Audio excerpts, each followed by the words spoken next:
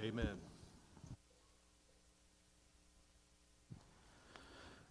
Well, good morning. Good morning. Welcome to Christ the King. For those of you who don't know me, my name is Penny, and I'm the pastor here, and it is great to be with you. Happy Easter. It is wonderful for us to be together and to be able to join with the church around the world in celebrating the resurrection of Jesus. For the resurrection of Christ is central to the Christian faith. It is central to our belief, so central, in fact, that it is something that we should consider and think upon and reflect upon, not just on Sunday, not just on Easter, but every day of our lives. It is so central that it has great impact and import over our lives. And so every day we should be pondering the realities of Christ's resurrection. But on this day, we give concerted effort and we give a lot of attention. There we go. That sounded a little bit better, right? Yep. We give more attention to the resurrection of Christ. And we do so, what is wonderful is that we do so not just here at Christ the King, but we do this in together with the other churches in this area and around the world. That we can come and worship the risen King. That though he was crucified and dead and buried, the beauty of Easter is that the tomb couldn't hold him. That death could not reign over him. That Christ is risen. And as we consider his resurrection, we're going to do so by looking at Luke 24. And so if you have a Bible, you can turn to Luke 24. If you don't have a Bible, we're going to project the passage on the screens in front of you. You can follow along there. And also, if you're here and you don't have a Bible, if you don't own one, please let me know, or Tobias or someone around you. Let us know. We would love to give you one as you leave today, or if you'd like, we'll order one and have it sent to your home. We believe that the Word, the Bible, is God's very word of life, and it's important for us all to have it. And so if you need one, please let us know. But this morning, we're going to focus our attention on Luke 24, verses 1 through 12. But on the first day of the week, at early dawn, they went to the tomb. The they are the women, the followers of Jesus. They went to the tomb, taking the spices they had prepared, and they found the stone rolled away from the tomb. But when they went in, they did not find the body of the Lord Jesus. While they were perplexed about this, behold, two men stood by them in dazzling apparel. And as they were frightened and bowed their faces to the ground, the men said to them, "Why do you seek the living among the dead? He is not here, but has risen. Remember how he told you while he was still in Galilee that the Son of Man must be delivered into the hands of sinful men and be crucified, and on the third day rise." And they remembered his words and returned from the tomb. They told all these things to the 11 and to all the rest. Now it was Mary Magdalene and Joanna and Mary, the mother of James, and the other women with them who told these things to the apostles. But these words seemed to them an idle tale, and they did not believe them. But Peter rose and ran to the tomb, stopping and looking in. He saw the linen cloths by themselves, and he went home marveling at what had happened. Friends, this is the word of the Lord. Thanks be to God. Let me pray for us. Heavenly Father, we do thank you that Jesus is alive, that he is risen, and it is only because he is risen that we come to you this morning, and we come with great hope.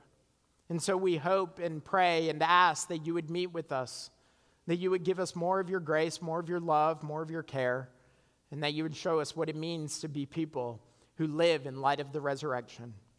Fill us with hope, we pray, in Christ's name. Amen. Amen. So it's the hope that kills you. It's the hope that kills you. That's a line from a show that Kat and I recently watched.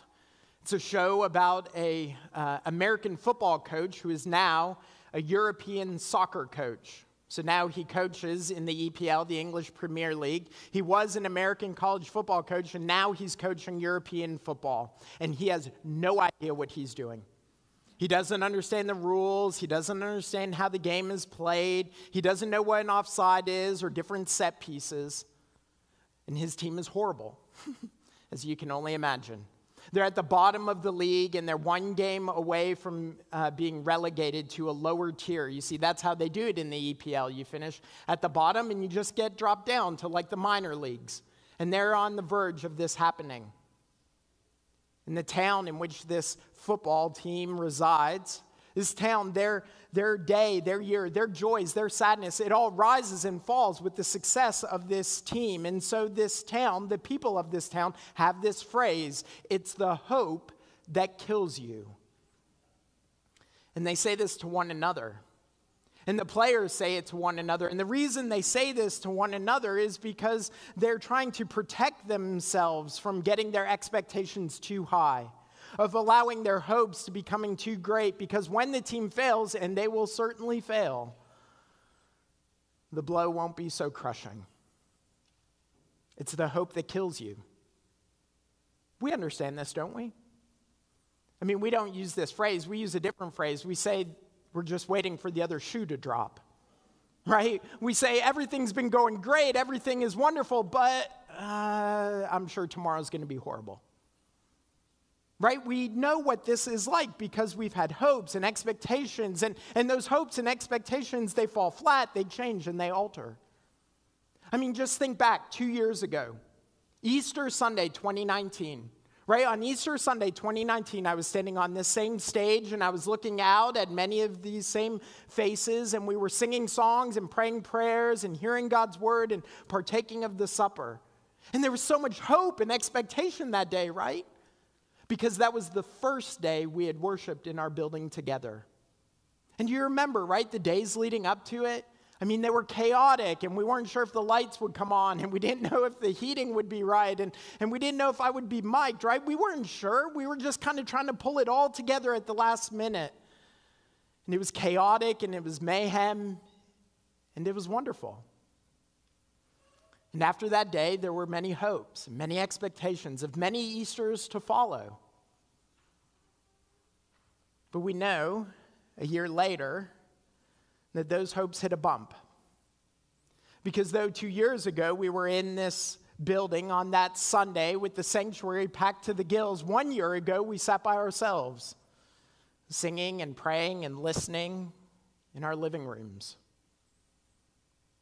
Our hopes hit a bump. Our hopes, our expectations, they came crashing down, and not just within the church body, but we experienced this individually, right? The expectation of graduations, of wedding celebrations, of baby showers, of trips, they all dramatically changed. We experienced that crash and the disappointment of unmet expectations. And so maybe it is true that it's the hope that kills you. I imagine that the disciples, the women, the followers of Jesus, that on the Friday after Christ was crucified, and on that long Sabbath Saturday, as they waited to be able to go and prepare the body and take spices to the tomb, I imagine as they waited, they were maybe thinking the same thing. I mean, because they had had hope, right? Hope that Jesus was the Savior they had been waiting for. Hope that Jesus was the Messiah that was promised. Hope that Christ was the King who would usher in the kingdom. But now he was dead and in the tomb. It's the hope that kills you. I imagine they were feeling that morning as they walked towards the tomb. But what the women and what Peter and what we are going to find is true hope. You see, as we approach the empty tomb, what we find is not a hope that fails, but one that is greater than what we expected. Excuse me. What we find in the tomb is hope for life. It's hope for life. You see, as the women, they came to the tomb, they expected to find the stone in the body.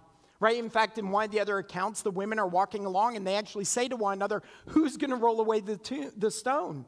It's too big and we don't have enough people. It's too heavy. But when they approach the tomb, they find the stone is rolled away and the tomb is empty. And we're told that the women, they looked in and they were perplexed. They were perplexed. Now that word for perplexed, it means, it has the implication of serious anxiety. Serious anxiety. You see, the sadness that they had experienced at Jesus' death was only amplified, when the body was gone. It was only amplified when they found that the body was gone. But before their sadness could overwhelm them, before their hope is dashed, they hear angelic words. That's who speaks them. That's who these men are in dazzling apparel. They're angels. And what do they say in verse 5? Why do you seek the living among the dead? He is not here, but is risen. Remember how he told you while he was still in Galilee that the Son of Man must be delivered into the hands of sinful men and be crucified and on the third day rise. Why do you seek the living among the dead? What an interesting question. Can you imagine the women? I mean, what kind of question is this that they're hearing? Because what do you mean the living among the dead? We're in a cemetery. We're at a grave. We're at a tomb. What living? This is the place of the dead. That is what they expected. But Jesus isn't dead. He's alive. The tomb is empty. And what's more, this is exactly what Jesus said that he would do. What would happen? He had said he would go to his death and then rise. And so you can almost hear that the angels, as they were reminding the women of what they have heard, as they are reminding the women of what they should have been expecting, that the angels are almost saying, women, do not grieve. Do not be sad. The place where hope would fall flat, it actually grows. Because though he was dead, Christ is alive. You see, that is where their hope is. Their hope is in an empty tomb, a resurrected Savior. Their hope for life is found in Christ, and that's where we find hope. Because, friends, the truth is that without the resurrection, apart from the resurrection, what we are doing here this morning is completely, absolutely, and certainly pointless. If Jesus is still in the tomb, if he is not risen, then y'all, let's just stop and go and get brunch. And that's not just Penny pontificating. That is straight out of the scriptures. That's what the Apostle Paul says in 1 Corinthians 15, this wonderful chapter about the resurrection. The Apostle Paul says, if Christ has not been raised from the dead, then our preaching is in vain and your faith is in vain. He goes on and says, if Christ has not been raised, your faith is futile and you are still in your sins. In other words, if Christ is in the grave, we have no hope. We have no hope. Because if Christ is still dead, then what happened on the cross was a moral man died a painful death, and our faith is futile. But thanks be to God that the tomb is empty, that the grave cannot contain him. You see, our faith is not futile. That Christ is risen, he is alive. The tomb isn't the place of death, the tomb is the place of life. He is risen. The tomb cannot contain him, hallelujah. And because Christ lives, we live with him. That's what the scriptures tell us. That those who put their hope in Christ, that we are no longer dead in our sins and our trespasses, but we are alive with him. And because Christ is alive, we live with him. You see, the tomb is the place of hope. Hope for life.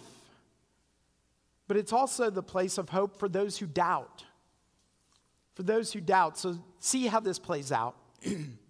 In verses 10 and 11, these women, they see the empty tomb. They hear the words of the angels. And so where do they go? Well, now it was Mary Magdalene and Joanna and Mary, the mother of James, and the other women with them who told these things to the apostles. So we see where they went. They went to the apostles. Right, the disciples, they went to these men who they had known, who they had walked with, who they had trusted. They went and talked to them, these trusted friends, right? And when they go and they tell them all that they had seen, how do these trusted friends respond? Well, we're told these words seemed to them an idle tale, and they did not believe them. Their own friends, John and James, Peter and the others, they didn't believe. They doubted. And maybe some of you are doubting this morning. Maybe you hear the claims of a resurrected Jesus, and you think, I've never seen someone raised to life. You're thinking, that doesn't happen. That can't happen, right? Because, I've never seen anyone raised to life. Right? We don't see dead people just walking down our streets. Right? This is not part of our normal experience. And so we try to make sense of it. We try to understand. Maybe there's something more here. Maybe it's not really that Jesus rose from the dead. Maybe it's simply a symbolic representation of some sort of spiritual truth. Or maybe the disciples just lied. Maybe they concocted this entire story. That this is an incredible lie, and they've duped us. And we think about those things, and they just seem to reaffirm our doubts. But y'all, before we are given over to our doubts, I want you to see something. I want you to see something that actually points to the historicity of the resurrection. And that is who it is that finds the empty tomb. It's women. Now, to our 21st century ears and eyes, that doesn't look or sound all that strange, right? It's just historical fact. The women find the empty tomb. But to first century Palestinian ears, this would have been a very important point. This would have been a huge deal because in that day, women couldn't testify in a court of law. Their recounting wouldn't be enough. You see, women, their testimonies were often ignored. And yet it was women who found the empty tomb. It was women who first heard that Jesus was alive. It was women who are the first to go and proclaim that Christ was risen. So I want you to think about this for a second. If this is a whole big hoax, one big conspiracy theory, don't you think that Peter and James and John and the other disciples who were smart enough and savvy enough to make up a story that would change the world would have been smart and savvy enough to make sure the key witnesses could give testimony? I mean, they would miss that point? They come up with all the other stuff, but they forget that? If I was telling this story, if we were telling it, if we were making it up and we want people to believe, it's not women that would find the tomb empty. It'd be Peter and James and John and the other disciples. And they wouldn't have made themselves doubt. They would have believed right from the beginning, right? If you're telling a lie, well, it's just silly. No, the explanation for why it is that the women found the tomb empty, and why it is the women go and tell the disciples, and why the disciples don't look their best in this passage, and why it is that the women proclaim that Christ is risen is because he has. He has. If this was a fable or a made-up story, you wouldn't have written it this way. The ignored and the marginalized and the minimized of the culture would have remained ignored, but instead they are honored. The women are honored by being the ones who discover the empty tomb and announcing that Jesus is risen. You see, friends, there is hope for those who doubt. I mean, the disciples themselves, eventually they would put aside their doubt and they would believe. So what about you? What about you? Friends, put aside your doubt. Believe that Christ not only died, but he rose. I mean, just think about this for a second. If there is a God over the universe, a God who created the heavens and the earth by his very word, as the Bible tells us, what is resurrection to him? Right? What is resurrection to the God who can say stars and there they are? Right? What is resurrection to the God who can say, let there be light, and there was light? If there is a God in the heavens who rules over the earth, resurrection is nothing to him. And so put aside your doubt. Jesus rose. He lives. Have hope. Hope for life. Hope for sinners. You see, that's the last thing that we see, is that in the empty tomb, there is hope for the sinner. No one believed the women, but yet in verse 12, we do see that Peter rose. And he ran to the tomb, and stooping and looking in, he saw the linen cloths by themselves, and he went home marveling at what had happened. Now, in one sense, this is exactly what we would expect to happen of Peter, right? Peter, one of the disciples, one of the inner three, right? There was Peter, James, and John, who had this special relationship with Jesus, kind of the inner circle. He was prominent among the disciples, but Peter was also rash and impetuous, right? He's the one who goes running without thinking. He's the one who speaks without thinking. In fact, this morning, I have to tell you that as I saw Riley running to the front, this is what I thought of, right? We had a perfect demonstration of what Peter may have looked like right in our own service. And Riley, very good. Way to run to the front. But this is what we expect of Peter, right? That this is what he would do. He would take off running. He would bolt to the empty tomb. It's not surprising, but at the same time, it is completely shocking. It's shocking because of what else we know about Peter. Right? The last time we saw Peter was in chapter 22 of the book of Luke, and there, Peter told Jesus, you remember, he said, I will go with you wherever you go. I will follow you to the ends of the earth, even to the point of death. I will leave you. I will never forsake you, Jesus. You remember Peter said that? And then Jesus was arrested. And before he was even sentenced to death or before he ever carried his cross up that hill, Peter was asked 3 times if he was a follower of Christ.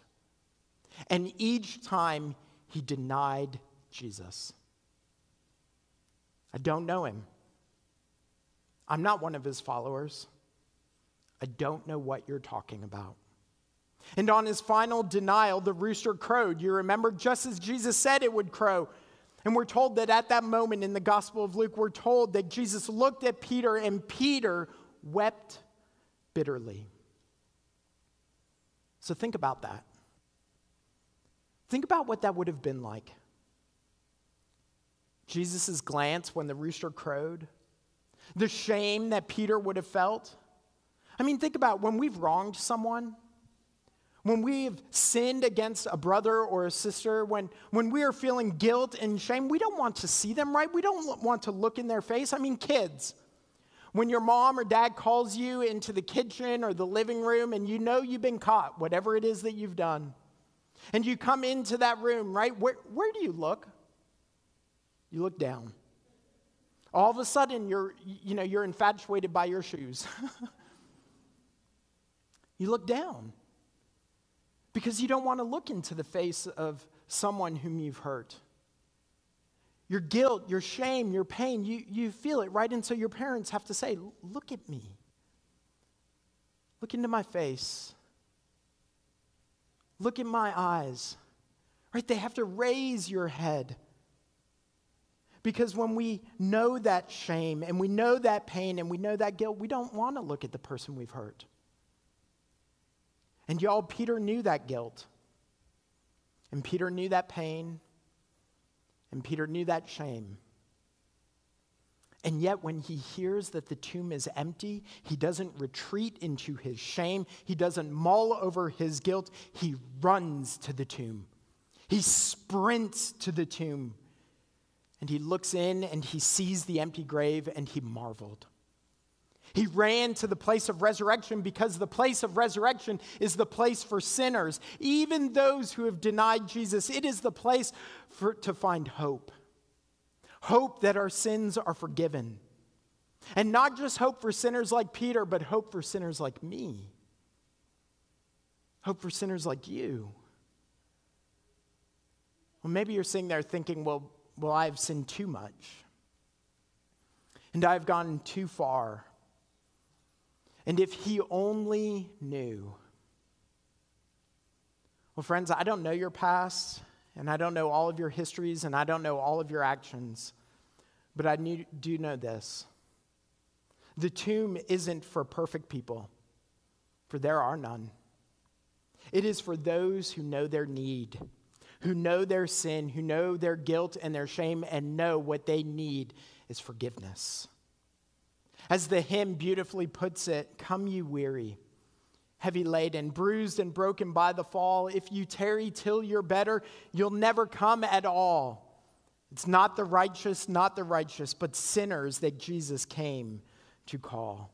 You see, friends, the tomb is not the place where our hopes are dashed. It's not the place where we declare that it's the hope that kills you. No, the tomb is the place where sinners and where doubters and those who are dead in our trespasses find hope. We find hope for life because Jesus lives. Hallelujah. Amen. Let's pray. Heavenly Father, we do thank you that the tomb could not contain your Son, that death could not rule over him, but Christ is risen, and he lives and he reigns now and forevermore.